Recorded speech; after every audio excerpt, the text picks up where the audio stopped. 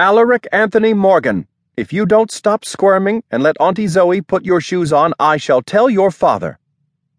Lady Elise de Corwin Morgan turned from her mirror to cast an exasperated glance at her firstborn, both hands occupied with holding hanks of golden hair in place while a maid arranged her coiffure.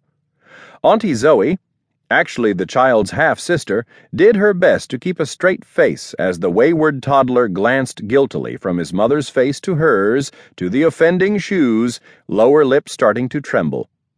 "Don't want those," he declared, hugging two disreputable-looking bits of scuffed suede against the front of a once-clean shirt. "Want these." "Absolutely not," Zoe said emphatically, plucking the offending shoes from his grasp and tossing them behind her as she held up a newer green one. "Those are nearly worn through and outgrown, and they'd look utterly shabby with your lovely new tunic," she added, indicating the small black tunic laid out on the chest beside him. Embroidered over the left breast was a green Corwin griffin, its details picked out in gold. A border of fleury-counterfleury in metallic gold embellished it at throat, sleeve edge, and hem. "No," said Alaric. "Don't like the green ones." "Alaric, love," said Zoe, "we don't have time for this today. You know Papa will be very cross if you make him late for court. The green shoes are lovely and soft." "No." "Here now, what's this about green shoes?" asked a pleasant male voice from the doorway behind them, as Zoe's father and the boys came into the room, accompanied by the youngest of his three daughters, the flaxen-haired Alizace. Though less colorfully dressed than the women, Sir Kenneth Morgan had also donned formal court attire for the occasion, an ankle-length robe of nubby turquoise wool, its high neck and sleeves lined with silver fox, cinched at the waist with the white belt of his knighthood. Alizace wore a rich brown damask, in contrast to Zoe's gown of heavy rose silk.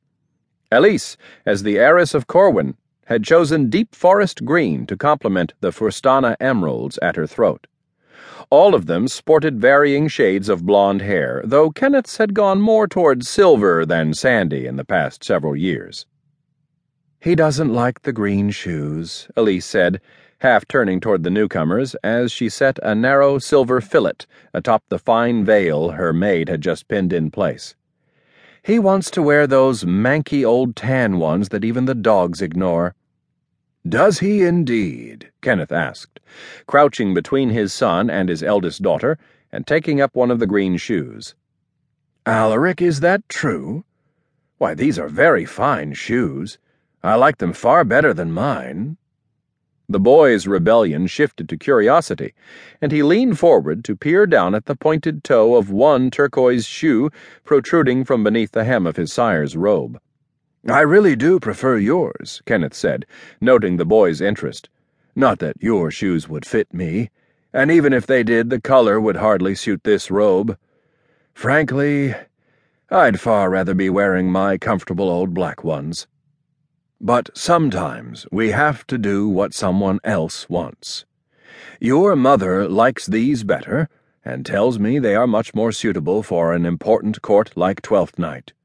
The Queen will like them too, and your mother and Zoe and the other ladies of the court," he added.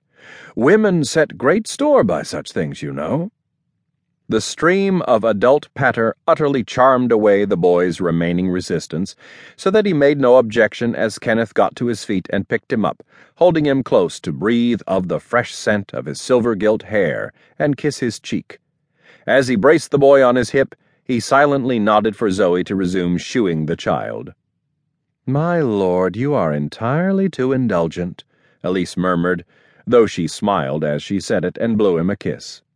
"Well, he is my only son," Kenneth replied.